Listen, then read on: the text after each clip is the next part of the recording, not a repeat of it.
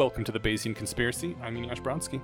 I'm Steven Zuber. Oh my god, Steven Zuber! You sound so different! I'm just kidding. Steven's in Cancun with his wife. Aww. Aww. So it's just us. Okay. But for people who are first-time listeners and may not know who you actually are, did you already say you're Just Dicky? Oh, I didn't. This is Just Dicky. I'm Just Dicky. Yay, welcome. I think I am anyway. No, that's true. You don't remember your birth. Someone could have just been telling you you're Just Dicky this whole time. Yeah, everyone can be on the conspiracy. Right? That's what the Bayesian Conspiracy is actually named after. Oh no. It's you guys. Yep. This is silly. So, what are we talking about today? We are talking about this article at Palladium Magazine written by... Oh, crap. I forgot to get the name. Natalia Deshawn. Natalia Deshawn. Excellent.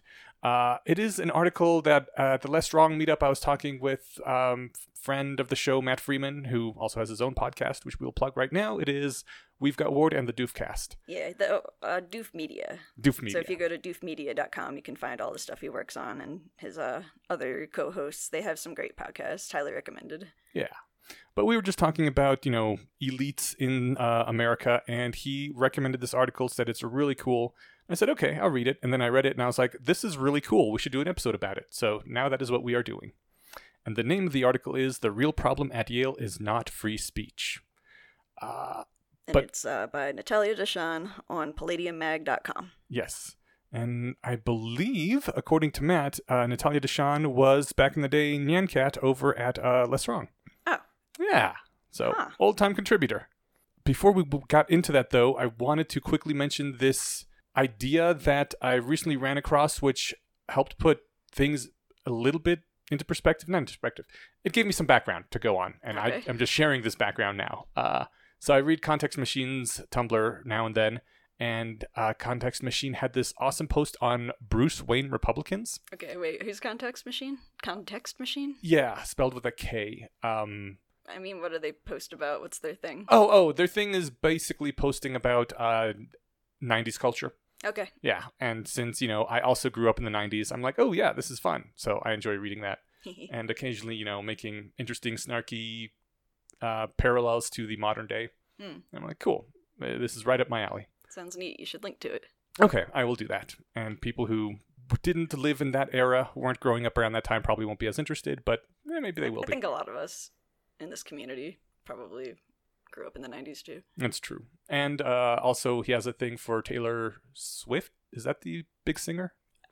That's a big singer. Okay, then I got the name right. Like red lipstick, blonde hair. That describes like many pop stars. That's a good point. I'm sorry. But yeah, also a fair bit of Taylor Swift stuff. But anyways, had this post about Bruce Wayne Republicans where he was saying that most people nowadays, and this included me, think of Republicans as basically kind of evil, environment-destroying, rich people who are racist and want to keep down the poors. And he said that there used to be a concept of Republicans, which of specifically upper-class Republicans, which a lot of Republicans still probably hold to, being the Bruce Wayne Republican is what he termed it. Okay, what does that mean? Bruce Wayne is the alter ego of Batman, as you probably know. Yes. Okay, and Bruce Wayne is also very rich. But Bruce Wayne and his parents Bruce Wayne less so since he uses his money to punch people. But his parents, specifically, used their money to help make Gotham better. They felt they had a responsibility, and they were, keeping up a civilized demeanor and always had proper manners, and they would spend money on helping to uplift the city and fund programs for the poor and those sorts of things. They were, yes, specifically elite and rich, and they did, I don't want to use the term exploit the labor of the poor because they were trading money for labor. From it, yeah, exactly. They were the what a lot of people think of as evil capitalists, except without the evil part so much. They were like billionaire philanthropists. Yeah, and he said that's basically how a lot of people who vote for Republicans and who are anti-tax tax hikes and that sort of thing view them that way. That they're not these evil people like in the Marxist class conflict taking advantage of the proletariat. They are trying to carry society forward in ways that they have the ability to and other people don't. So anyways, that was basically it. It was a short little thing, but it helped me think of those sorts of people as not evil, which is always a good thing, I guess. Yeah, and, I know a lot of Republicans that I like, and I don't agree with a lot of stuff that the Republican Party likes, but I don't hate all of it, and also, the whole two-party system I think is kind of screwed up for both sides. Mm-hmm. I do feel a little weird about the Bruce Wayne Republican idea, because it's like, have you met rich people? I have not met rich people. You haven't? Okay. Not that rich, no. I've met a few different kinds of rich people, and there are billionaire philanthropists, and I think that they are in the minority, or except to the extent that they're donating to receive tax cuts or tax kickbacks, or to promote whatever their company is, make it look better. And yeah, I have no idea if they're the minority or majority or what. Yeah, I don't actually know. My impression is that they're the minority, but I don't have numbers on that. That would be interesting to look into. Yeah. And I do have a lot of respect, though, for the ones who are doing good stuff. Yeah. I think there was this Slate Star Codex post that was against billionaire philanthropy or something like that, and I agreed with a lot of the points from that, too. I guess I needed that sort of background because I came from a very much class warfare kind of background where I viewed all rich as evil and the enemy. And it was just nice to have other perspective, because this post that we're going to be talking about is specifically about the elite and the rich and why they are important and why things are a problem right now. And I mean, things are always a problem in society somewhere. There's never a time where we don't have problems, but why there is this particular problem that this article is talking about. Yep. Cool. The article starts out saying that the campus free speech debate is just a side effect of the real problem, as are the debates about diversity and inclusion, and that the real problem is a lot deeper than this so-called free speech debate that we're having. And I don't know if we need to touch on that. Probably everyone's already aware of the culture wars and the free speech debates. I'm gonna assume that everybody is pretty familiar with the culture wars. I guess the TLDR version, if anyone isn't, it's the pro-diversity, anti-sexism, social justice side of things versus people that are traditionalist or against these things for various reasons. Yeah, and the various ways these battles are happening on college campuses and throughout society. Yeah, I kind of want to bring up the story that opens the article, because I think this summarizes kind of the next point that you were about to make about what's this article about, what's this problem. Sure, do it. So this starts out with a personal story. Natalia starts the story about Marcus, a fellow Yale student who dressed and behaved like a poor writer. And one day she sees that he looks starved and he's sitting there chain smoking cigarettes, and she offers to buy him a sandwich. And he says, "You know I'm rich, right?" It turns out he's super duper rich. He only acts poor because he likes the aesthetic. Yeah, she pointed out that she was about to buy a sandwich with what little money she had left for this guy who could buy and sell her entire family multiple times over. Yeah. With his trust fund, not even with the rest of his family's money. It was his trust fund. Yeah. And she says that in terms of Yale, I was in the bottom 2%. Yeah. That approximately 2% of students hail from the lowest income quintile, while 69% come from the top 20%. And she also mentions that basically all of those bottom quintile students are moved to the top quintile after graduating Yale. That going to Yale is the fastest way to join the upper class. Which is interesting. Yeah. She didn't really go into why more people don't do it, did she? Why what? Why more people don't do it. Don't go to Yale? Yeah, I mean... Yale only has a few slots. I guess that's it. Yeah, and they got to take most of them from the elite rich classes. She did point out that Yale costs $50,000 a year, but if your family makes under $60,000 a year and you're one of the, very gifted and very lucky people to get in, it's free. Or basically free. So it's actually cheaper than community college if you're poor and you can get in. And if you can get in, yeah. Yeah. I guess that's the hard part. Yeah. Yeah, so she says the big universities, like Yale, can't stay out of the culture wars news. Left versus right, political correctness versus free speech, empathy and inclusion versus economic realities, students for fighting social and racial justice against morally bankrupt faculty and administrators. But, she says, after attending Yale for some of the larger scandals in recent years. These dichotomies ring hollow. Okay. And yeah, this is her explanation of why the rest of this podcast and the rest of this article. She did mention when you were talking about the rich people pretending to be poor, that basically everyone on campus was like that. Yeah. To the point that it was, she wouldn't have known any of them were rich, aside from the fact that there's some tells that, pretending to be poor is not 100% accuracy thing. Yeah, well, she says while she was attending Yale that she realized that the others that were in the bottom 2% would complain really vocally about how broke they were all the time. Want to go out for brunch? Oh, I can't. I'm so broke. Wow, you took a taxi to the airport? I always have to take the subway because I'm so broke. Yeah. And she says real poor people don't talk that way. Yeah. She found out that they're not real poor people. These are members of the upper middle and upper classes who, compared to the real hyper-rich people, maybe do seem poor, but they're not poor by anyone's standards, besides that. And then the question was, why? The first question was, why are they pretending to be so poor? Yeah, actually, could I get into the signaling thing that she said about after that? Yes. She says, pretending to be poor is a lot easier than pretending to be rich, but there's still some small quirks that you have to get right. Social class doesn't just influence how you walk and talk, it influences how you interact with others.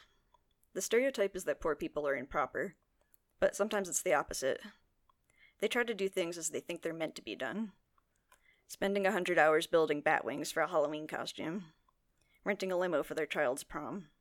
But lying about anything's tricky. You risk being found out, so what are these people trying to accomplish by acting broke? Yeah. And this raises the broader question of why pretend to be part of a social class that you're not. So she points out that the Saudi billionaires want to avoid being kidnapped, so they keep a low profile. And then the regular rich probably are following the common impulse of trying to emulate people that are in a class above them. But, like you said, they don't actually know how the real poor live. She said once she was shamed in front of a crowd for not donating to a society, even when she donated a different gift just a day ago, and when she confided to a friend, he was like, "So you're upper middle class?" And no, not at all.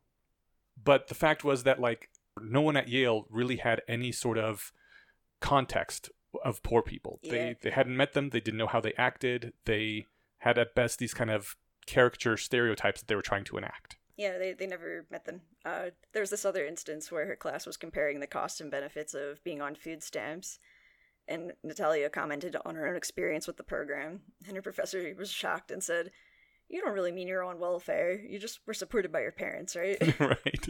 He couldn't actually believe that he met someone in real life who had really been on welfare.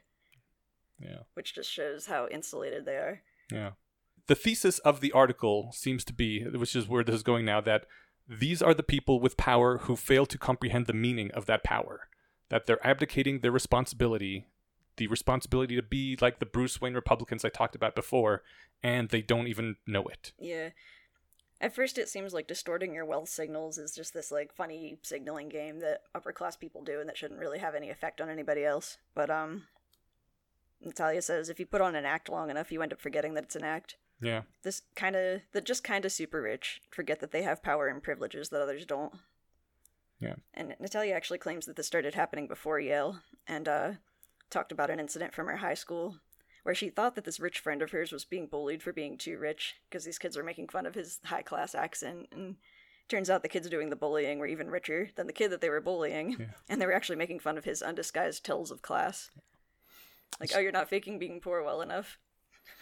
She says that when these kids grow up, they end up at conferences where everyone lifts champagne glasses to speech about how we need to tear down the man and usurp conventional power structures. Apparently not realizing that they are the man and the conventional power structures. Yeah. So she says this is a problem because we forget the extent of our own power and start blaming an ephemeral elite beyond ourselves for the ills of society.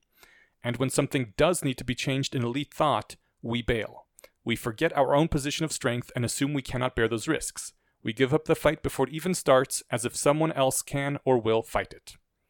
Yeah, she brings up this thought experiment about what it would be like being the biggest, strongest person in a hunter-gatherer tribe, and therefore needing more food than anybody else. So what happens when you have this power but you don't take responsibility? You'd be in trouble. Resentment would grow. Why do you get to eat so much of our hard-won food? What makes you so special? So if that person took on a leadership role, they could use their strength to protect the tribe and then earn their extra share of food. But would you want to be the strongest in the village right at the moment when you failed to use that strength properly and the village is dying and the rivals are out for blood? Yeah. Or would you rather be the average person just eating the normal amount of food without being hated? Yep. She says the rich and powerful are expected to take responsibility for things and blamed when they go wrong.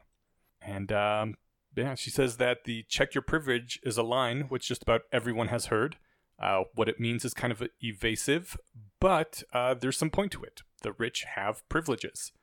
And with great privileges come great responsibilities, to quote another superhero.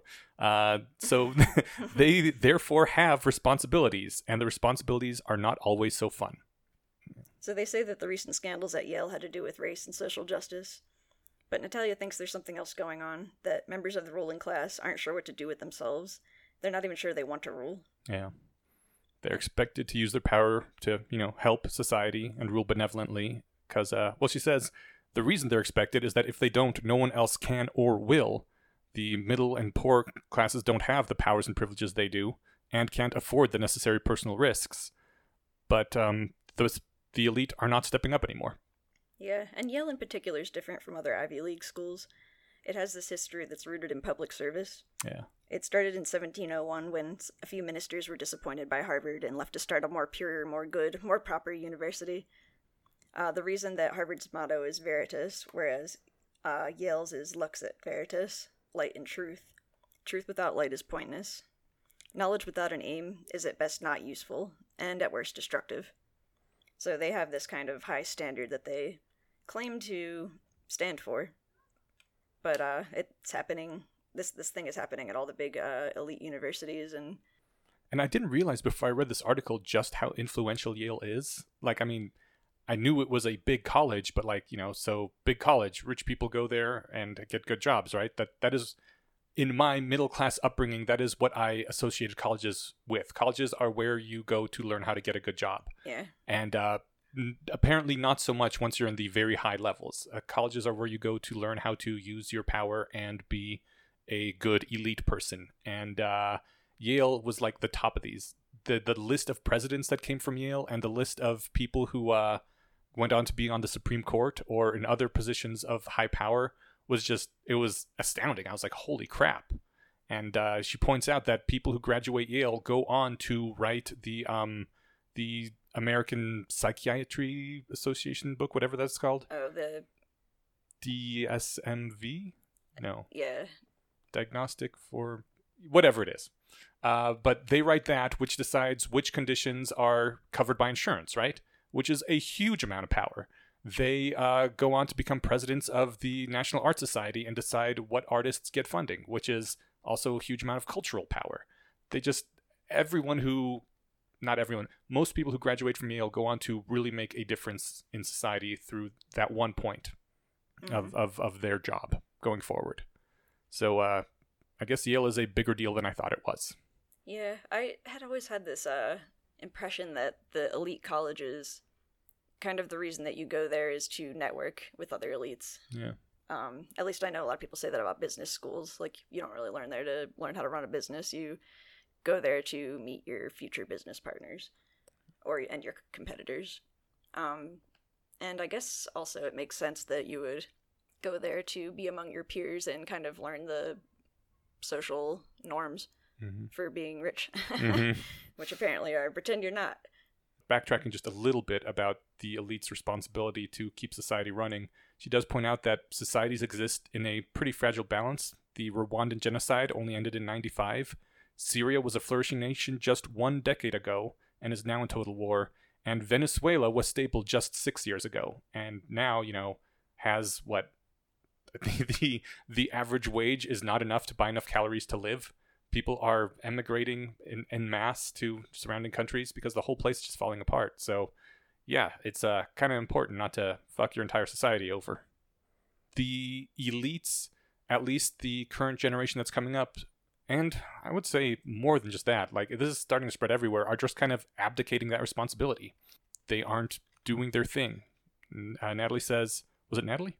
Natalia. Natalia says that something is wrong in elite circles, preventing clear examination and correction of ideological errors. And this creates an atmosphere of impotence and guilt that contributes to rich young people pretending to be broke to escape that responsibility. Yeah, why this is dangerous. This is kind of, she said, replacing the old type of class signaling, which had to do with what designer handbag you wore, what accent you had, what prep school you went to, and now they've got this new class signaling where they find any reverse privilege points they can. If they're cis white men, they pose as allies. On an institutional level, the old ways of legitimizing powers are gone, and the new motto is this: diversity is legitimacy. Can I mention the cool anecdote about the position of master at Yale? Oh yeah, no, that's important. Yeah, which feeds into this. It was really an interesting position, which appears to be unique to Yale. At the very least, Harvard and other colleges don't have it. The role of a master of the school. There's apparently like a dozen different schools within Yale, or colleges or whatever, that are their own self-contained. They got their own gyms and libraries and dormitories and all that. And each one has a master. And the master is kind of like, I don't even know what you would call the master. Well, they renamed it to head of college, and it sounds like the person that you talk to when you're have concerns about the way the college is run, or... Yeah, but not just that. Like, the master always has a tea time that they put on. They welcome all the new students to the school. They teach them. They show them the ropes. They're like, I almost say like the live-in butler, house master. Like, I just looked it up. It says the master is the person who memorizes students' names, meets with the parents, and is a welcoming presence. Memorizes all the students' names every year. I can't even memorize the names of my friends. I'd love to learn what their mnemonic techniques are. Yeah. There's 12 of them. There's one for each of the residential college. The dean of each of the residential colleges handles administrative and academic concerns. The master's involved in all cultural matters. Yeah. So they throw the master's teas, where they curate and welcome special guests. And the etymology stems from the word magister. Yeah, so they're this awesome position that is like perpetuating the culture and making everyone feel welcome, which honestly sounds like an awesome job. I would love to just make people feel welcome and happy and do things to make their lives better, right? Which I guess you can only get in a really rich society that has the resources to spare for that kind of thing. Yeah, well, apparently it's unique, because Natalia says that that's one of the reasons she chose Yale over Harvard and Princeton. At Harvard, this sense of culture was non-existent. A welcoming party with the president? Wine? Forget about it. We picked up our welcome packet and we're sent on our way. Exactly. Yeah, so this is a cool position, and there was apparently one of the culture war battles broke out over the term master, because that is also the term that slaves had to call their owners in the American South. Yeah, specifically African American slaves in in the South. Yeah, and so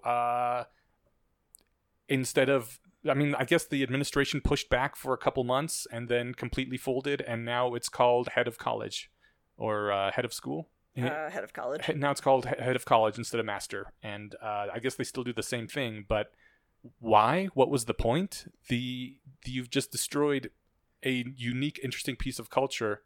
A small part of it, like the title, but the title itself has culture to it, right? It's yeah, Yale's been around for a while, and it's a neat piece of flair. And there was like something that the author said that maybe it would have been better to have educated the students about their academic heritage, and the administration could have explained that the term has nothing to do with slavery in America and actually derives from a rich history that makes Yale unique. But apparently they just caved in immediately. Yeah. After a little bit of debate, the title was very quickly changed. And she says that they didn't take any polls of the student body either, right? There was no authoritative process. They just said no and then caved after a bit. And they could have pushed back, but instead they folded to demands of a small number of students willing to make noise. They also had this Halloween costumes incident. Yeah, which... That also made national headlines, because of course it did. I guess I didn't hear of it, because I guess I try to avoid these sorts of things. But I guess there's so many of these things happening all the time. It's hard to keep up with who's offended by what. But someone I guess was like offended. No, not it even wasn't offended. Even anybody offended. It was the Intercultural Affairs Council wrote an authoritative email to the entire student body right before Halloween, telling students to be mindful about offensive costumes. So a few students approached Erica Christakis, a professor, child psychologist, and the wife of Yale master Nicholas Christakis, and told her, it's kind of weird that the council can just email the entire student body and tell it what to do. So Erica wrote her own email proposing Halloween costumes should be policed not from the top down, but from the bottom up, with students having conversations with each other. And of course, the entire internet attacked Erica and her family. And they both resigned, right? Or both they were calling fired? for them to be fired. I'm not sure if they were. It was apparently... They stopped teaching. Both her and her husband stopped teaching. Yeah, right? And he really kind of fucked up. On the national scale, I guess, it did make some headlines. But overall, a pretty small news story, like, went away after a few days. Like I said, I missed it entirely. But Natalia says that it changed the entire dynamic on campus. That for the entire year, the issue was debated in dining halls, it split apart friends, and it formed a mist over everything else for the entire year.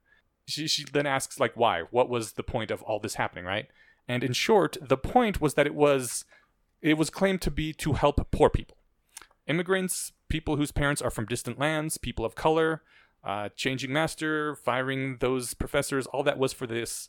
Except, of course, it did so little to actually help any of those people that it couldn't possibly have been the motivation. First of all, there are almost none of those people at Yale to start with, and none of what happened is actually to the benefit of any of these poor people or people of color. The only people who really benefited are a few activists willing to invest time and energy into that game. This leads to her next point, that this is an ideological revolution that's coming over Yale and the elite sectors of our society in general. She says that this is a small example of that. It's a small clique of agitators seizing more and more power, purging their enemies by virtue of their superior internal solidarity and a bold and demanding ideology with some lukewarm popular moral support and no real organized opposition. So that's just like any other, revolution. Right after a revolution, a small circle of insiders have a bold ideology, some ambient support, and no real opposition, so they start purging. Yeah, and so what's the result of this on Yale, or I guess any of the other big institutions where this is happening? Well, the result is an institution increasingly unable to carry out its own mission, as tuition rises to pay for more administrators, and ideological drama makes it harder and harder to actually teach. Now we're back at the original question. What was the point of Yale? Yeah. What was the point of going to Yale? What is the point of elite institutions? Yale's currently having this existential crisis. Students are taught to break the system, but Yale doesn't even want to teach them what the original system was, or what it was for, or how to productively replace it. The university itself is so lacking in vision, it doesn't even know what the ideal student looks like, or what it wants to teach them. And she says, so what is the point of the new ideology? It's not ideological rigor, obviously, so it seems to be an elaborate containment system for the discontent generated by the failure of the current system, and an absolution from guilt for the elites, and a new form of class signaling.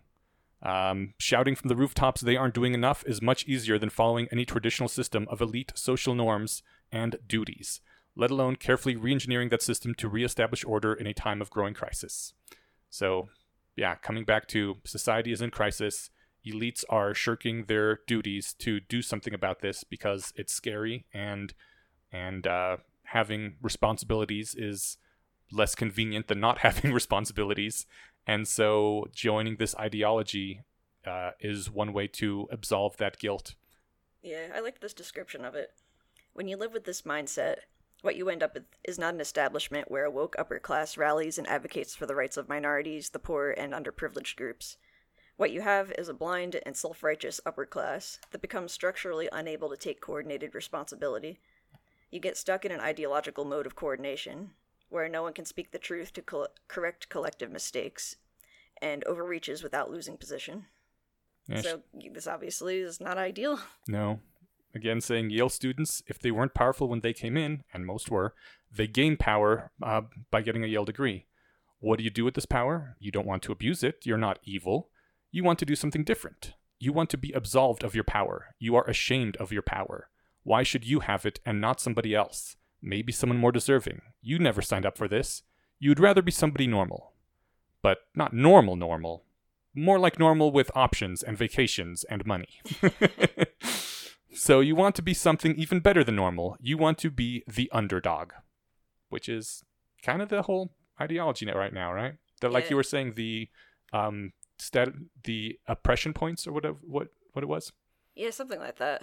I keep being reminded of something my Philly Less Wrong group had as one of our readings, talked about fashion in the same kind of sense, how fashion trends change with striping or stratification in class.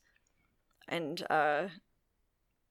so you imagine wealthy people own expensive brands, and then less wealthy people buy the same things because they want to look like those wealthy people.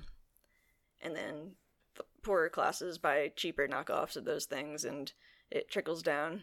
And it's not cool anymore if, like, some poor kid's wearing the same sneakers that you have. So what the wealthy did is they invented normcore, which is a fashion style that is composed of blue jeans, sneakers, and a gray hoodie over, like, a plain t-shirt, or otherwise just dressing down. If you're super elite, the thing is, you don't have to dress like it, actually. Yeah. People, if you're wealthy enough, people know who you are. Everyone knows who Mark Zuckerberg is, regardless of what he's wearing. And people can't copy that. And yeah, it's just weird, interesting signaling stuff. Yeah. She ends with saying that this isn't just Yale, and this isn't just colleges. This is reflective of the entire American elite society.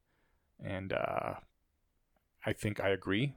It seems to be more and more in our political sphere as well, that people are very interested in woke signaling and less interested in coming to...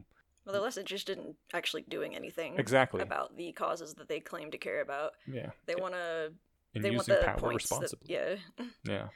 I mean, sadly, the article is just here pointing out a problem. It doesn't offer any possible solutions, which is always kind of a bummer. But well, it yells at Yale, though. It sounds like what she's trying to say is Yale needs to grow some balls. Yeah. And actually, like, stand up for... Actually, like, the reason we use this word master, and maybe that's not the best example, but, like, she's kind of saying, like, you know, you used to stand for something. Yale used to be, like, this place that would teach you as someone who's elite and wealthy and powerful how to behave well and how to use those powers correctly and responsibly. And why aren't you doing that anymore? Why are you just caving into all of these...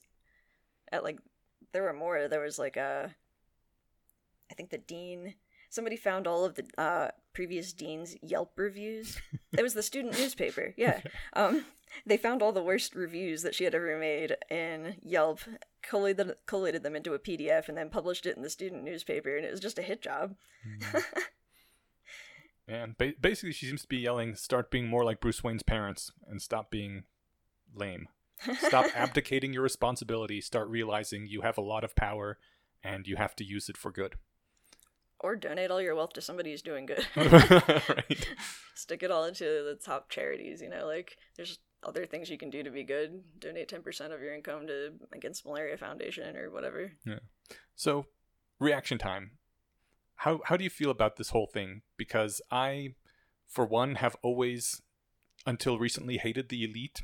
And if I saw something like this, I would be like, good. I hope they all fucking drown in their own filth and we can wash them away. And I feel that less so nowadays, and specifically be like, it feels really weird to say anything. For me personally, it feels really weird to say anything in support of the elite and powerful. So I just feel really weird reading this and being like, yes, you should use your power and be good, as opposed to just being wiped out. So I don't know. Yeah, I'm very conflicted. I don't know. Communism's not really a viable strategy. Right. Or, like, we haven't found a way to make it a viable strategy.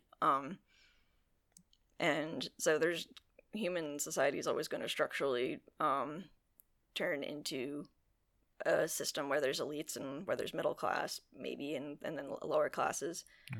We're a hierarchical species, and that's going to be hard to break out of. And I don't hate rich people, because you can't paint with a broad brush like that. My cousins are ultra rich, and I kind of watch their lives be ruined. Like, was jealous of them because of all the stuff they owned and their nice clothes and their expensive schools they went to. And then I actually like spent some time living with them, and I was like, oh, I wouldn't want to live like this. It was very awkward in the sense that they were really being taught how to present themselves at all times. They weren't allowed to be kids. Right. They were like my cousin was wearing little suits with like short pants and speaking with a fake British accent. And had to pretend to be interested in economics, and or I don't know if he had to pretend, but he was just this like child businessman. That's the kind of thing I would want our elites to be doing to their kids. Be like, yes, he's gonna have to take care of the economy when he grows up. I guess. I mean, there's probably better ways that you could like, but it's teaching them signaling. It's not teaching them how to like what are the most effective charities and here's moral theory. Yeah. And I guess that's where I take issue. And I agree with the article in that maybe elite schools should be taking on some of that responsibility. That used to be what they were for. What are they even for now? Yep. Although also I kind of wish colleges would go away. And then maybe that's how you get rid of it. I don't know. Like, that's kind of an interesting idea. If college does go away and education starts to take the form of more of boot camps or online learning, I wonder how that's going to affect this and what other institutions are going to pop up as replacements. Does something need to replace it? Well, I think that my idea of college going is the place where you go to get the training for a good job is kind of like what boot camps and other training institutions should be, and they should wipe away most colleges. But then there's these universities which, like you said, are basically training the elite how to use their power in a way that's to society's benefit, and I think those should stay around because that is an important thing, and they should work like they did 100 years ago, back before all this crap started happening. I don't think they should work the way they did 100 years ago, because there's even probably 30 some crappy outdated shit. Well, okay, yeah. But before they gave up all responsibility on training the elite and powerful into how to use their powers for good. Because I think that's an actual important job still, and someone needs to do it. Yeah, I wish something like that existed in general. Like, I wish there was enough emphasis on things like teaching social skills to kids, or like how to deal with trauma. Instead of, schools are still structured in this, like, training you to be an office worker or factory worker kind of way. And my college education was useless. Yeah. It was not the thing you're describing, where you go to learn how to get a good job or how to do a good job. I didn't learn any job skills. Yeah. I learned lots of theory. I learned lots of abstraction. That was cool. I like learning things, but I didn't graduate college feeling ready to start. And, like, I didn't know how to do anything. It took me a long time to learn how to do things like repair my car or pay my taxes and I know there's a chorus of people that'll say like school needs to bring back home ec and they need to teach kids real skills. But like I think to some extent there's a lot of kids that never learn how to do anything, and then suddenly they're in their 20s and they're living on their own for the first time and they don't know how to fry an egg. That is a bit sad. And they also don't know what to do about their depression, which is sad, or like their abusive boyfriend or girlfriend, or, it's just... I think a lot of colleges, like the middle-class colleges, style themselves after the elite universities like Yale, because they're like, oh, we're offering the same sort of service, but they're not at all, because their user base is so drastically different that modeling themselves on those universities was a huge mistake and doesn't help anyone. It didn't strike me that the school I went to was modeling itself after Yale or anything. Like, I didn't get any. They tried to teach you culture and theory and crap, right? No, they didn't really. They didn't? I picked what classes I was taking, and I started as an environmental science major, and then switched to a visual arts major, and then I learned Flash and other random stuff. But no, there wasn't any like cultural studies really, or like there wasn't any kind of instructive cultural studies. Like, this is what is good, this is how you should behave. It's more like completely abstracted, like, here is how some cultures in the past have behaved. The thing I remember most from my year in college was basically the culture of college, and it was a beautiful, wonderful thing, and I really liked it. And it was just this sequestered place away from the rest of society where everyone just liked to live the life of the mind, and it was amazing. But that is not what my experience was like, and that sounds cool. yeah, but I mean that also, and in that environment, they try to teach you job skills, which it's not a good match. and I think boot camps are much better. They're, here's your job skills. We're not bothering with all these like dormitories and quads and greens and after class activities. This is just, here, learn your thing. Yeah, my boot camp was like, okay, here's an intensive walk through the material that you need to know. And for me, it was clinical research. So it's like, here's medical terminology. Here's FDA regulations. Here's the Belmont report. Here's how to draw blood and stuff. And then right. And then they brought in career coaches who were like, here's how to dress. Here's how to write a resume. Here's where to go to put your resumes. Here's how to network. I never learned any of that in school. That would have been useful if they were teaching me actual job skills. Like, how do you get a job? I was never taught how to get a job. Yeah. Maybe my school was especially bad, but... Where did you go? Stockton University in New Jersey. There wasn't like a campus feel to it at all? I mean, I commuted, so maybe I missed out on that. Okay. Yeah, maybe. But I don't know. I never got a sense that there was any kind of... Like even have you seen the show Community?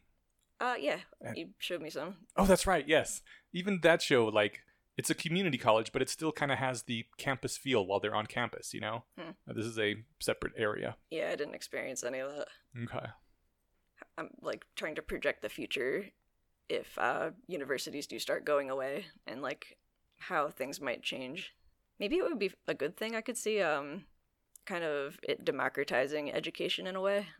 And everybody, but like it also could do the opposite, where I think that our culture currently has this problem where nobody is taught what to do, what your place in society is. Like, I think that this is kind of this article is kind of a narrower scope of this overarching. People kind of are like, all right, here you go to school, you learn math, you learn history, you learn whatever, and then it's like, all right, go off into the world, and you're like, I don't know how to be a good person. No. I don't know what my job or my role in society is supposed to be. I don't know how to be or feel useful. And that's like very isolating and kind of crippling for a lot of people. Yeah. There's other societies that have these kind of coming of age rituals where and structures to them where you grow up like knowing, okay, here's what your job is going to be. Like here's what your role in this community is. Mm-hmm. Here's how you achieve here's how you get to your rate of passage. Here's how you earn it. We don't really have, I think that's a big part of the problem is we don't really have community here in the U.S. Everyone breaks up and moves to wherever the jobs is so much that there's no like shared, this is where we as a people have lived for 300 years and we help each other out. And I know the guy across the street. Yeah. I grew up in a suburb where there was no sense of community. There was no gathering place. Yeah. I went to church, but we didn't really hang out with anybody else from the church. So, like, I didn't have any, like, church friends. Yeah. I kind of hung out with, like, some of the kids on my block, but it didn't feel like the adults were connected in any way, or that, like, once we got older, we were connected with anybody in any way. It was pretty, I don't know, everybody kind of lived in their house with their family, and that was their whole network. Mm-hmm. I wonder if it's like that in Europe.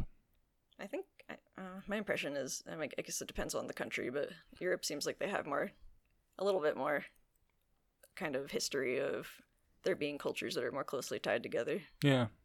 I mean, they're also a capitalist system, so I imagine it's weaker than it used to be, but they do seem to be, more closely tied together than us in the U.S. Obviously, there's some bad things about cultures like that one I was describing, too, where if you are assigned a role in society, that limits your freedom. Right. And some of these rites of passage were pretty horrific. Like, I think there's this one in South America where you have to put your arm into a glove full of bullet ants. That sounds terrible. Yeah, a bullet ant's bite feels like being shot. Yeah. So the kid just has to deal with being basically shot in the arm multiple times, and then they're like, congratulations, you're now a man. Mm-hmm. That's like child torture, but also gives this kid this feeling of all the adults in my village have done this thing, and if I want to be an adult, I have to do this thing. So it's a commitment device. And it's like, now, I'm an adult and I accept my role in society and that I'm going to do the good things and, So there's got to be, like, some ways that we could kind of replace that in a better way than the way that our schools are trying to do it or that our communities are totally lacking it. Maybe there's a little bit of that in, like, Boy and Girl Scouts. I don't know. And shared suffering and shared hardship really brings people together too. Yeah. So if you know everyone else has gone through the same painful experience, I mean, and then afterwards when someone else does it, you're like, I was there too, you know, I know what you're feeling. Yeah. I like the solstice that I went to that was about smallpox. Yeah. Or it was about us overcoming smallpox, because I did feel kind of the thing they intended was we were talking about how terrible it is and lighting out, like blowing out all the candles, and then talking about the defeat of smallpox and how humanity came together and we used the power of science and now no one has to die anymore from this stupid disease, and lit all the candles again and sang happy songs. And it's like, you can generate that kind of feeling without having to put your arm in a glove full of bullet ants. you can get some pretty strong emotions from just like kind of doing little rituals, which have their own set of problems. The rituals? Yeah, I mean, you were the one that was you felt squicked out by the idea of doing rituals. Yeah, in general, yes. Because they can brainwash you. Yeah. I mean, like anything that's trying to intentionally manipulate your emotions. I would can like be used to for like. evil. I would like to like rituals. Yeah. That's the first step. Well. Yeah, I think we've exhausted this topic, though. Okay. On to the less wrong posts then.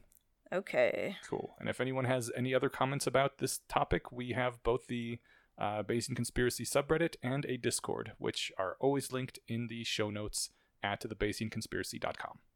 Let us know what you think the future without colleges might look like.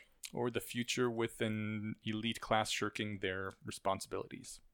Although there does seem to be some pullback from that now. Like, I think it was at its nadir in, somewhere in the 2016, 2017 range.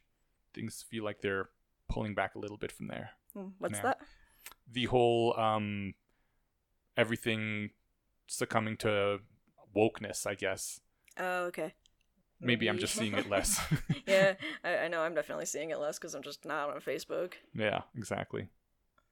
Alrighty, so less wrong posts. The first one we have is religions claim to be non-disprovable, which is one of my favorites. Yeah, it's a good one. So it starts with this biblical story. The people of Israel are wavering between Jehovah and Baal. So Elijah announces he'll conduct an experiment to settle it. Quite a novel concept in those days. The priests of Baal will place their bull on an altar, and Elijah will place Jehovah's bull on an altar, but neither will be allowed to start the fire.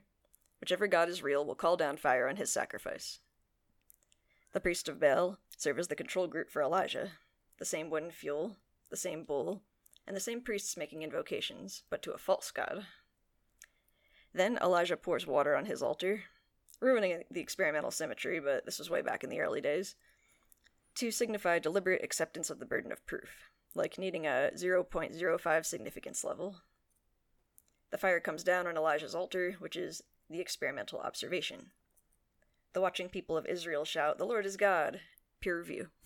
Love it. I love this whole explanation of history's first recorded experiment, which it isn't technically, but it was beautiful. It was all the parts of an experiment are there laid out, and it was just really fun to read. Yeah, especially this. And then the people haul the 450 priests of Baal down to the river Kishon and slit their throats. This is stern but necessary. We must firmly discard the falsified hypothesis, and do so swiftly, before it can generate excuses to protect itself. If the priests of Baal are allowed to survive, they will start babbling about how religion is a separate magisterium which can neither be proven nor disproven. Firm but necessary. Stern but necessary. Every now and then, just a little bit of mass murder to get the experiments going. It was wonderful, and it is in the making of this broader point that, as he says, back in the old days, people actually believed their religions instead of believing in them. And saying something like the local religion could not be proven would have gotten you burned at the stake. The vast majority of religions in human history tell stories of events that would constitute completely unmistakable evidence if they'd actually happened. I'm not sure exactly why this post appears here in the sequence of posts. It seems a bit disconnected from the rest of them, but I love it so much, I don't really care. But yeah, it's one of those. This was still the early-ish days of the new atheism, and there were still fights going on as to whether the new atheists should just shut up about things, and religion is its own separate magisteria, that science can't say anything about it, and so forth. So this was pushing back on that. Points out that early Egyptologists were genuinely shocked to find no trace whatsoever of Hebrew tribes having ever been in Egypt. They weren't expecting to find a record of the 10 plagues, but they expected to find something. And they found out that during the supposed time of the Exodus, Egypt ruled much of Canaan. That is a huge historical error, but if there are no libraries, no one can call you on it. The Roman Empire did have libraries, and thus the New Testament doesn't claim big, showy, large-scale geopolitical miracles like the Old Testament did.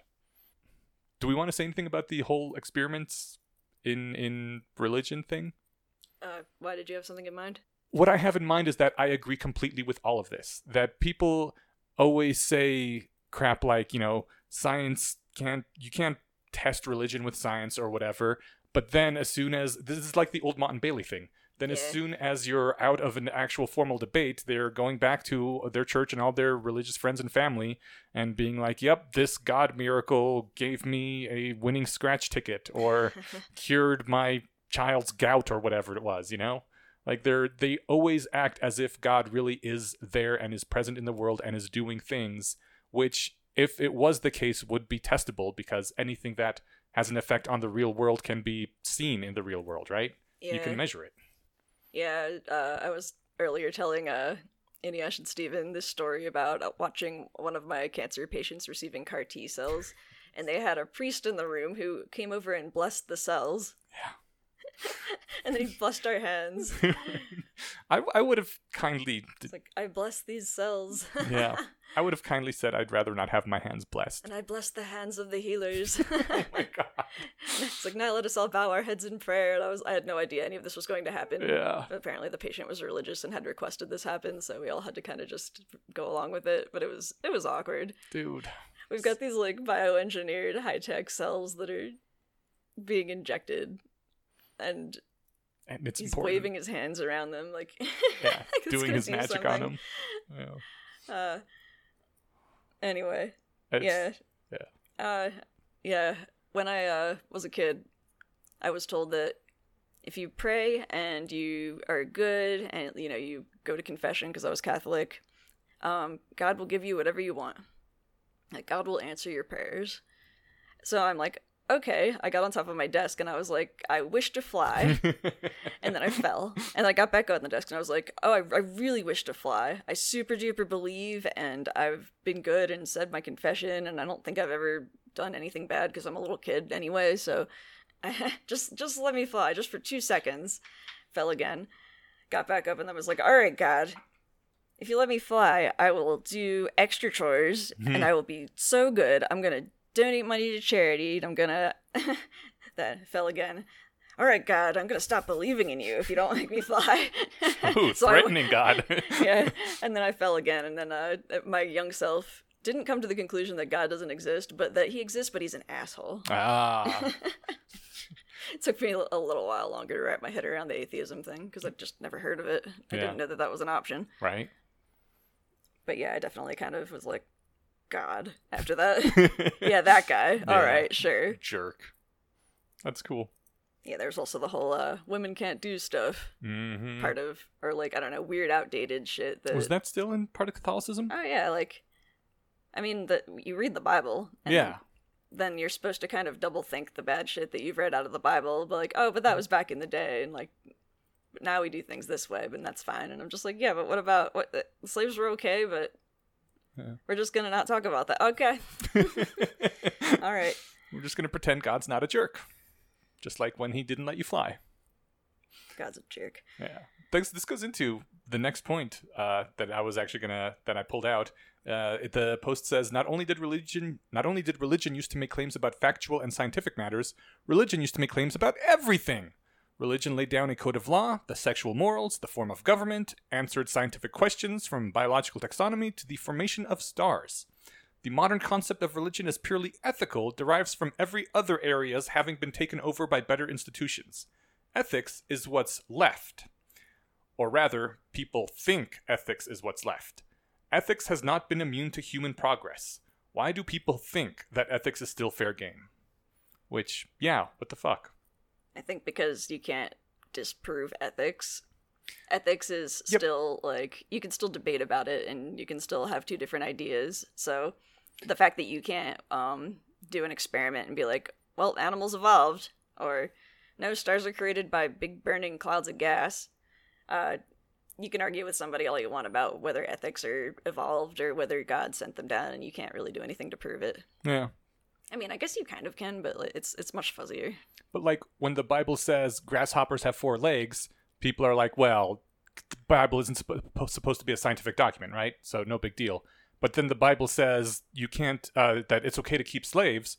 No one says, well, the Bible isn't supposed to be an ethical document. They're still like, it's an ethical document. We just ignore that part. Yeah, no, that you were used to be allowed to keep slaves, Yeah, yeah. but not anymore. Right?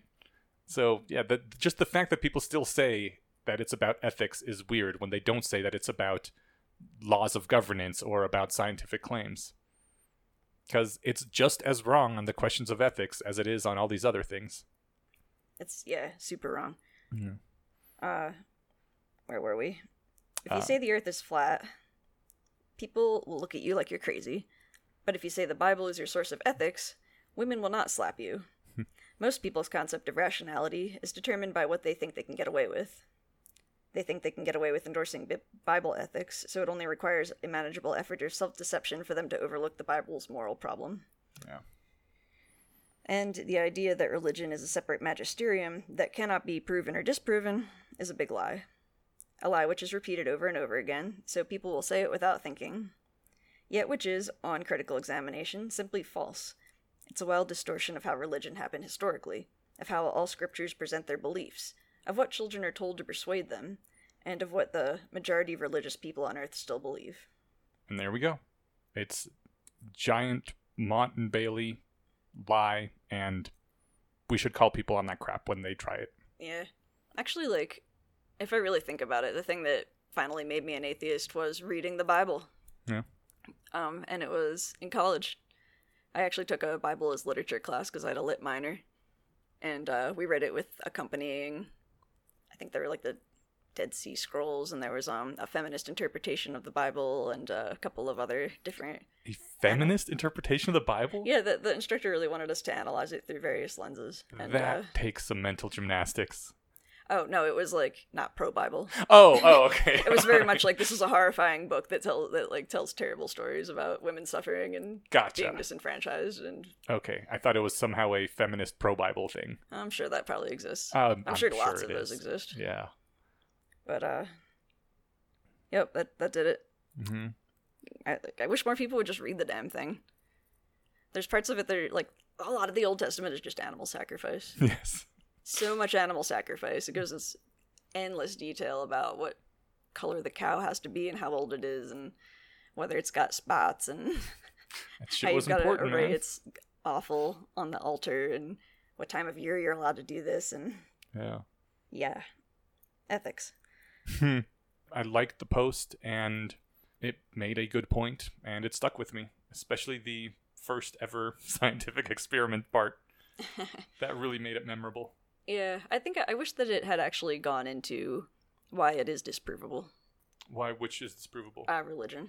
Okay.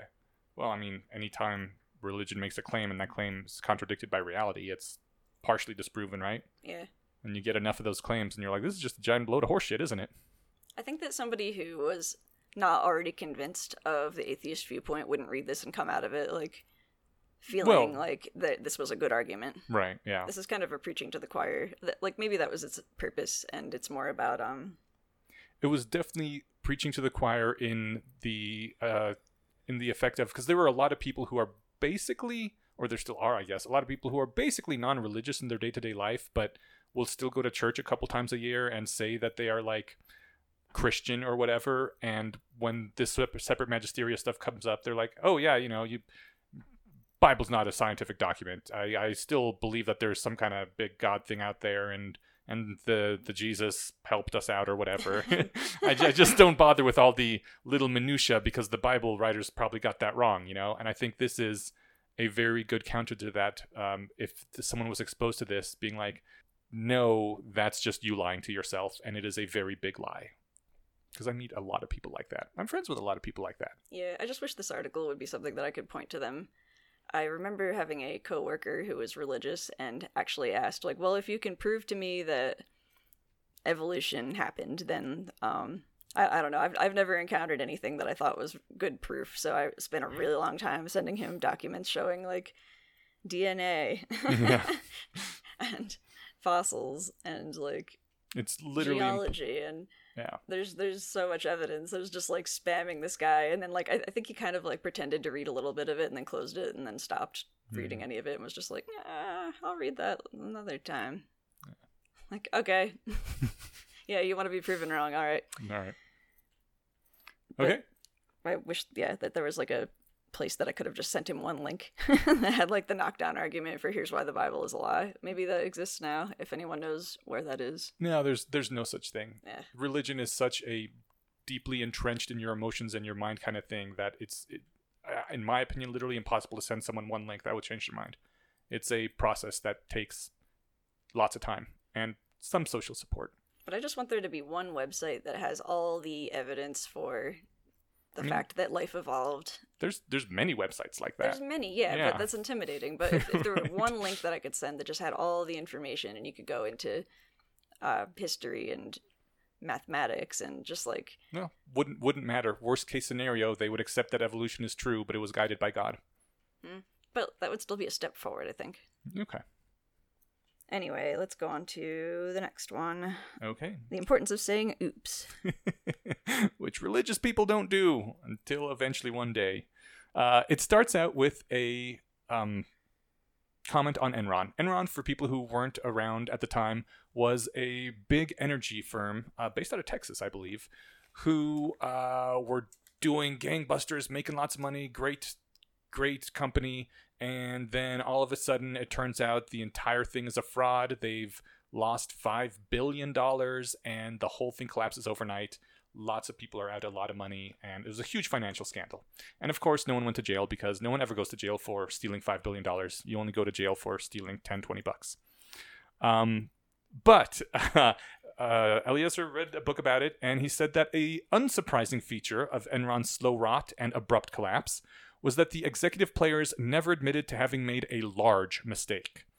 When catastrophe number 247 grew to such an extent that it required an actual policy change, they would say, "Too bad that didn't work out. It was such a good idea. How are we going to hide the problem on our balance sheet?"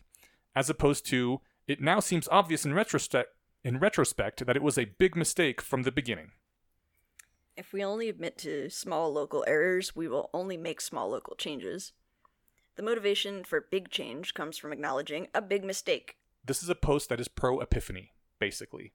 It's saying, you know what? Every now and then, take major stock of your life. And this, I get the feeling this is how most people actually do abandon religion. So maybe it was related to the previous post. But it takes a lot of little small errors and mistakes and oopses over a long period of time until eventually you're like, holy shit, this whole thing was wrong, right? Or at least that was the case for me. I think that is probably the case for most people. I expect that there's a few people who converted on the spot, or deconverted as the case may be, but probably more often there's more and more questioning over time. Yeah. But at some point, you gotta acknowledge you made a big mistake. And Eliezer says, a traditional rationalist upbringing tries to produce arguers who will concede to contrary evidence eventually. There should be some mountain of evidence sufficient to move you. This is not trivial. It distinguishes science from religion. But there is less focus on speed, on giving up the fight as quickly as possible, integrating evidence efficiently so that it only takes a minimum of contrary evidence to destroy your cherished belief. There is a powerful advantage to admitting when you have made a large mistake. It's painful. It can also change your whole life.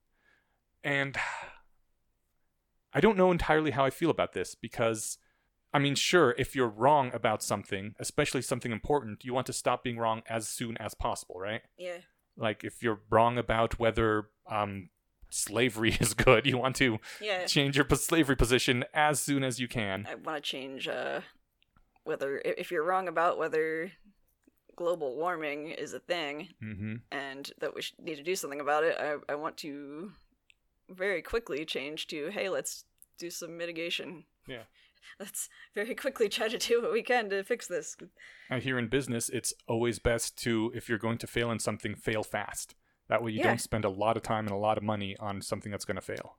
Yeah, I mean, that's kind of more related to agile sort of structures where you're coming up with lots of different ideas and trying to move quickly and really quickly, like, test them all, figure out which ones don't work, throw them out, and keep moving towards the better ones, the ones that work, the ones that test the best. And so I agree that's a big advantage and something one would want, but I mean, the problem is if you knew the thing was wrong, you would already not be doing it, right?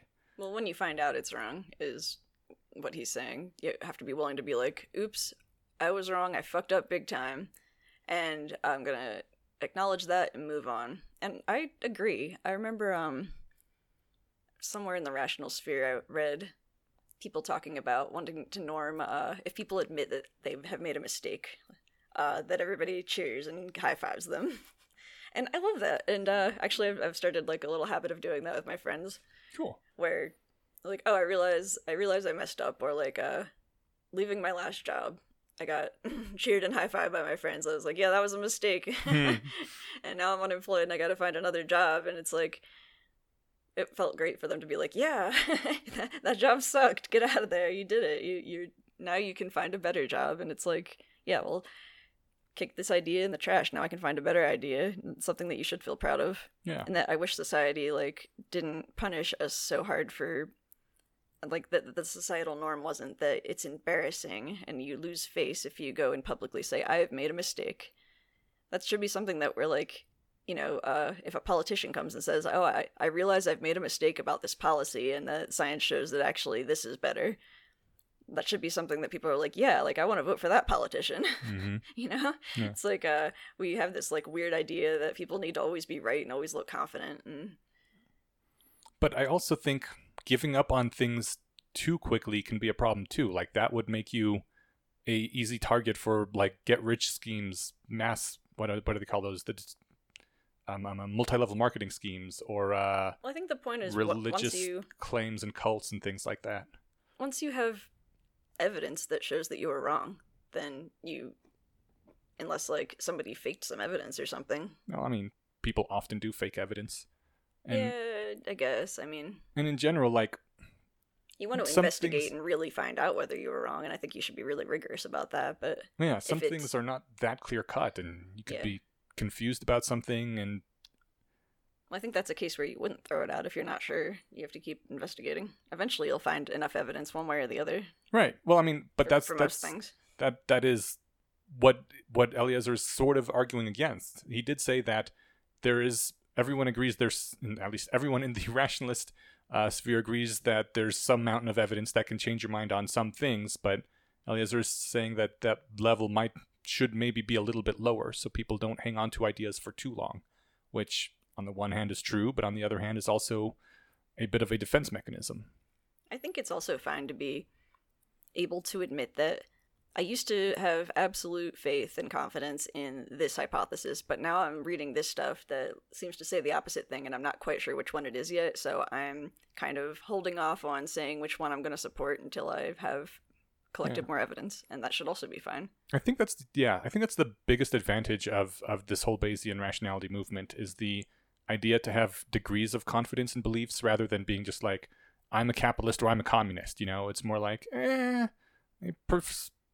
80% credence to the capitalism thing, and I'm not being on one side or the other.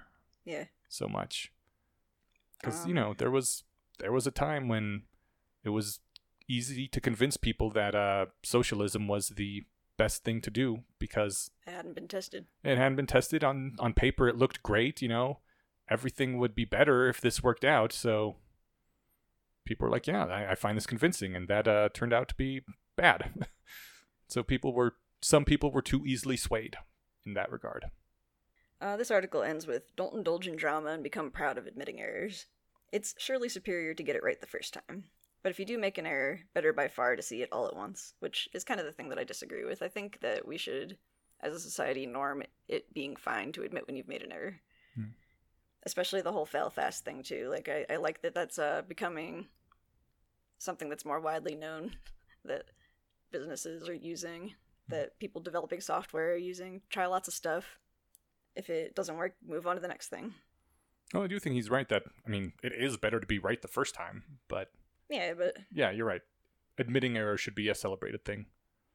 He says, I have watched others making their own series of minimal concessions, grudgingly conceding each millimeter of ground, never confessing a global mistake where a local one will do. They do their best to minimize their embarrassment by saying, I was right in principle, or it could have worked, or I still want to embrace the true essence of whatever I'm attached to. Defending their pride in this passing moment, they ensure they will again make the same mistake and again need to defend their pride. So, yeah, in general, I think he makes a good point about failing fast when you can. You're failing publicly and owning up to it. Yeah. Next time we're going to read Focus Your Uncertainty and the Proper Use of Doubt. Yes. And there are links to those, again, at thebayesianconspiracy.com. And going on to listener feedback, yes? Yeah, let's do it. All right. We've got one from Zikaran, which was on Are the Bayesian Conspiracy? On deathists. Late, yeah, I know, but I'm saddened by how Caitlin Doughty was represented in a previous discussion. It seems unfair to paint her as an enemy of immortality-seeking transhumans. She's a mortician with two main goals: prevent grieving people from getting scammed by expensive mortuaries, and to help grieving people have a healthier view of death to get them through the grieving process quicker. She focuses on natural burials that are better for the environment, better for your wallet, and better for your relationship to your dead relatives. Okay. And I think that's a fair point. People are complicated, and I don't like to take one bad thing that someone has said or done and then throw them under the bus whole hog. I actually believe I have watched some of her videos, and I think they're pretty good, but I do still not like the pro-deathism. Yeah. I am happy to say that I would be happy to say that she's probably a good person and probably doing a lot of good work overall. Yeah. And at the same time say that her statement that life is meaningless without death, or whatever it was that we were harping on that one time, is a morally abhorrent statement, and is just wrong, and people shouldn't say that and should feel bad for saying it. Yeah, I hear a lot, I hear this phrase a lot, that death gives life meaning. Yeah. And I'm like, no, like... Living gives life meaning. I could see the idea that something is impermanent gives it more value. This is true. But there's, even if you live forever, there's still parts of you that are impermanent. You grow up, you change, you get different jobs, you get different lovers, and you're in different relationships. You have kids, your kids grow up. I mean, lots of things are impermanent, but like, change is great. When you're dead, you're not changing anymore. Yeah. You're done. And I don't like the idea that death gives life meaning, is like kind of put as this overarching thing that gives life meaning. I think what gives life meaning are the experiences you have while you're alive, the things that you care about, the people you care about, like what you see, what you accomplish, your hopes and dreams. I mean, come on. Yeah. We can do better. But yeah, like the other things that Zeke mentions about helping people avoid getting scammed, and especially the thing about the like natural burials. I really hate the whole process. Like, embalm you forever in the ground. That's another thing that like rationalists should support, though. Like, yeah, cremation, pumping like a whole bunch of or cryogenically freezing your brain. That I am a big proponent of that one. Yeah, that's because then maybe you can be brought back. I don't know how environmentally friendly that is, but I think it probably still beats being embalmed and stuck in a box that's never going to biodegrade. I mean, I think you're allowed to be a little environmentally unfriendly in the interest of not killing yourself. Yeah. That's a thing most people, I believe, would get behind, aside from extinctionists. So yeah, I'm okay saying Caitlin Doughty, probably a great person doing good work, who said one or maybe several morally abhorrent things, which doesn't make her a terrible person or invalidate her work, but those things are still bad. I kind of want to email her. Yeah? I wonder if I could kind of... I mean, you probably could find her email address. Yeah, probably. Why? What would you say? Oh, just, hey, I love your show, but Mm. this one thing you said, like, here's my take on this. I wonder if she'd respond or if she gets so much email that... I mean, probably, but it's worth a shot. Every now and then people have a chance to get to an email, and you might be the lucky one. Yeah, I mean, I think it is an interesting, assuming that, you know, she's not just going to throw out anything that goes against her core beliefs or whatever. Yeah. That there's probably, like, less interesting emails that she gets. Okay, let's go on to... Why We Cur, I think. Oh, go ahead, Inash. Okay, this one was in response to, I think it was 2 or 3 episodes ago, where we mentioned Scott from Slate Star Codex, Scott's post about how society has basically taken away a lot of people's ability to support themselves. They can no longer go out and forage and do those sorts of things that people used to be able to do because society has paved over those parts of the world and replaced it with this hierarchical structure where the only way to live is to work in a factory or be, useful in some other way. Yeah, exactly. And so that society does owe people things because it did that.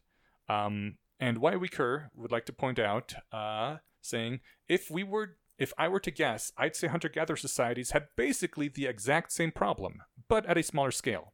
I very much doubt that a human could venture out of his tribe alone into an area with good resources without being forced out by another group claiming that area. I think as a human, you're always dependent on some sort of society, since no human can live alone and compete against other humans who cooperate. And I think, first of all, that's a good point. If anywhere where there is other humans also vying for the same resources, you're going to have an issue and you're going to need to be part of a society. And I would like to once again bring up the movie Noah, which I thought was a fantastic representation of that. Noah and his family were super rich because they had this really fertile area of ground that they kept all to themselves. And then these people that were literally starving to death were like, well, fuck you, we need this or we're going to die. And then he loses everything because they come in here and they take all his land and now he's not rich anymore. Which I'm not sure that's the story the movie was trying to tell, but it was really interesting and I enjoyed that aspect of it. But yes, first of all, yeah, any group of humans could push you out, so you do need society anyway. And even if there were no other humans around, if your tribe was on the frontier here and the first ones there, I don't think you can live without a society anyway. You're gonna be eaten by an animal. You won't be comfortable anyway. Yeah. Some people can live as a hermit. Most people do need human contact. Yeah. We're social animals. And not just for the social stuff. I think even for survival, it'd be really important. It would definitely help survival. But I think that this is kind of missing the point of Scott's statement there, where what he meant wasn't that you could go off on your own and forage. Like, what he meant was that the system that we have built is incredibly complex and we didn't evolve for it. There's a lot of people that can't hold down a good job and make good money who would have had no problem living in a hunter-gatherer society where they just have to collect acorns all day. Or, learn to do one thing, which is build arrows. Or,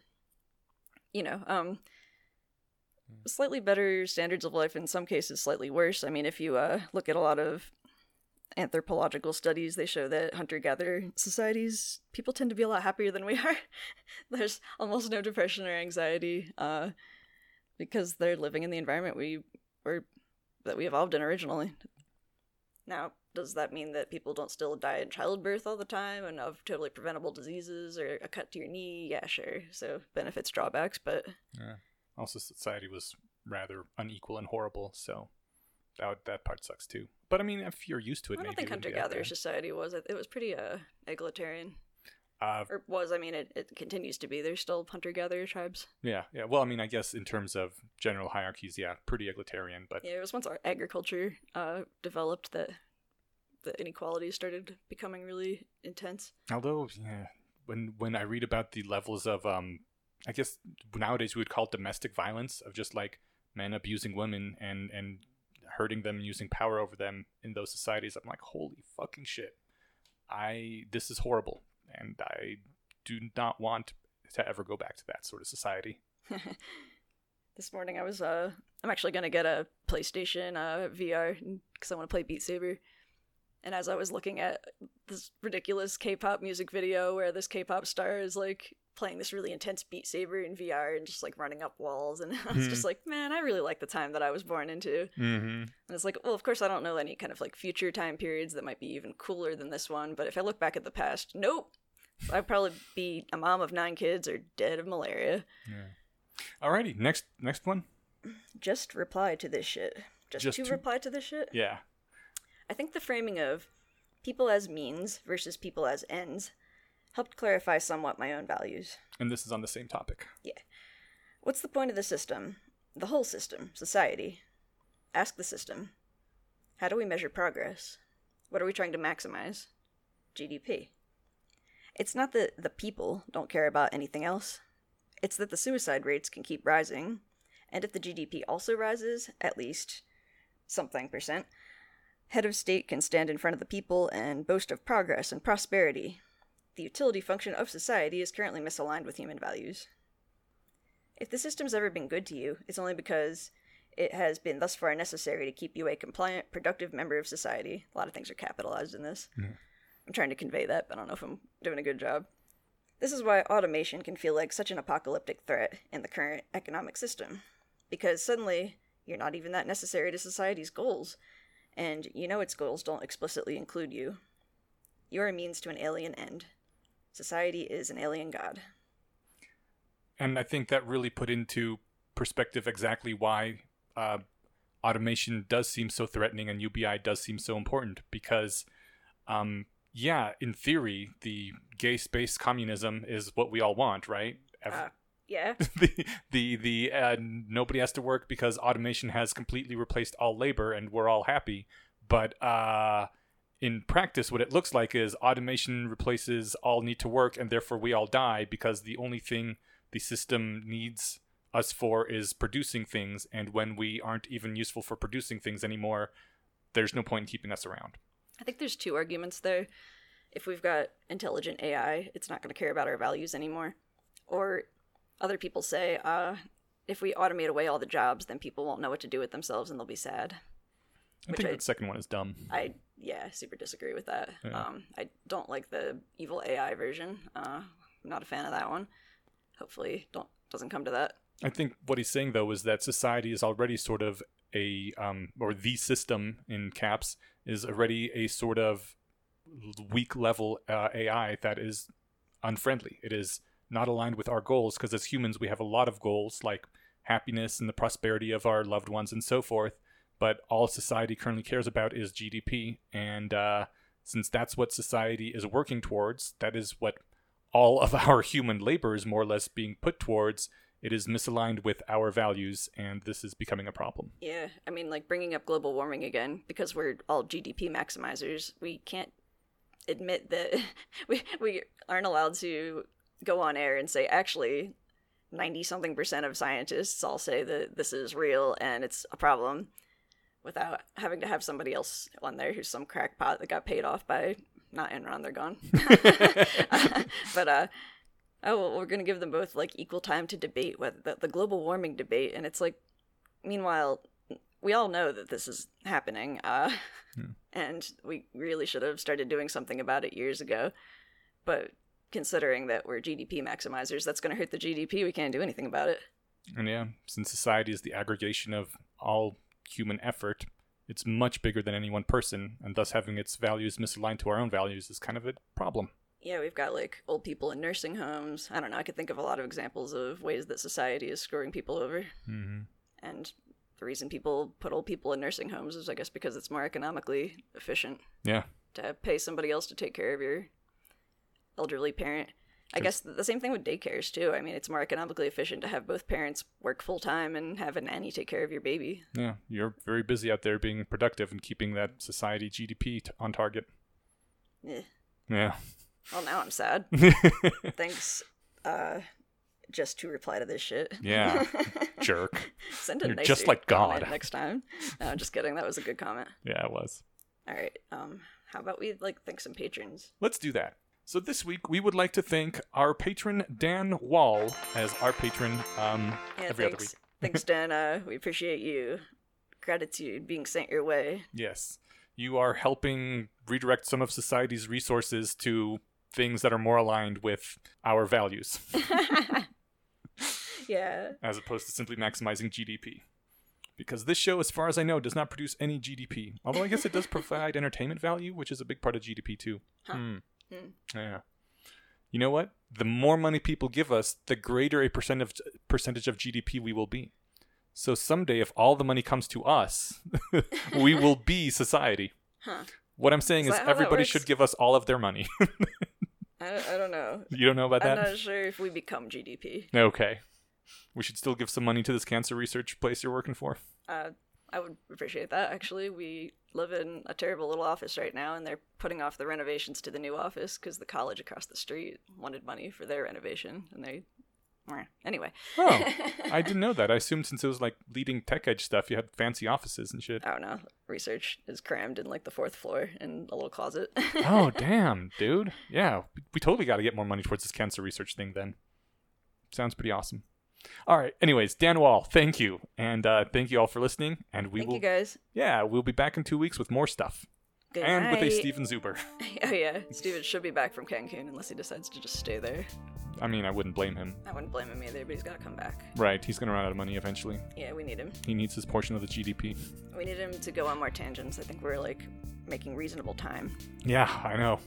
All right. Goodbye. Bye-bye.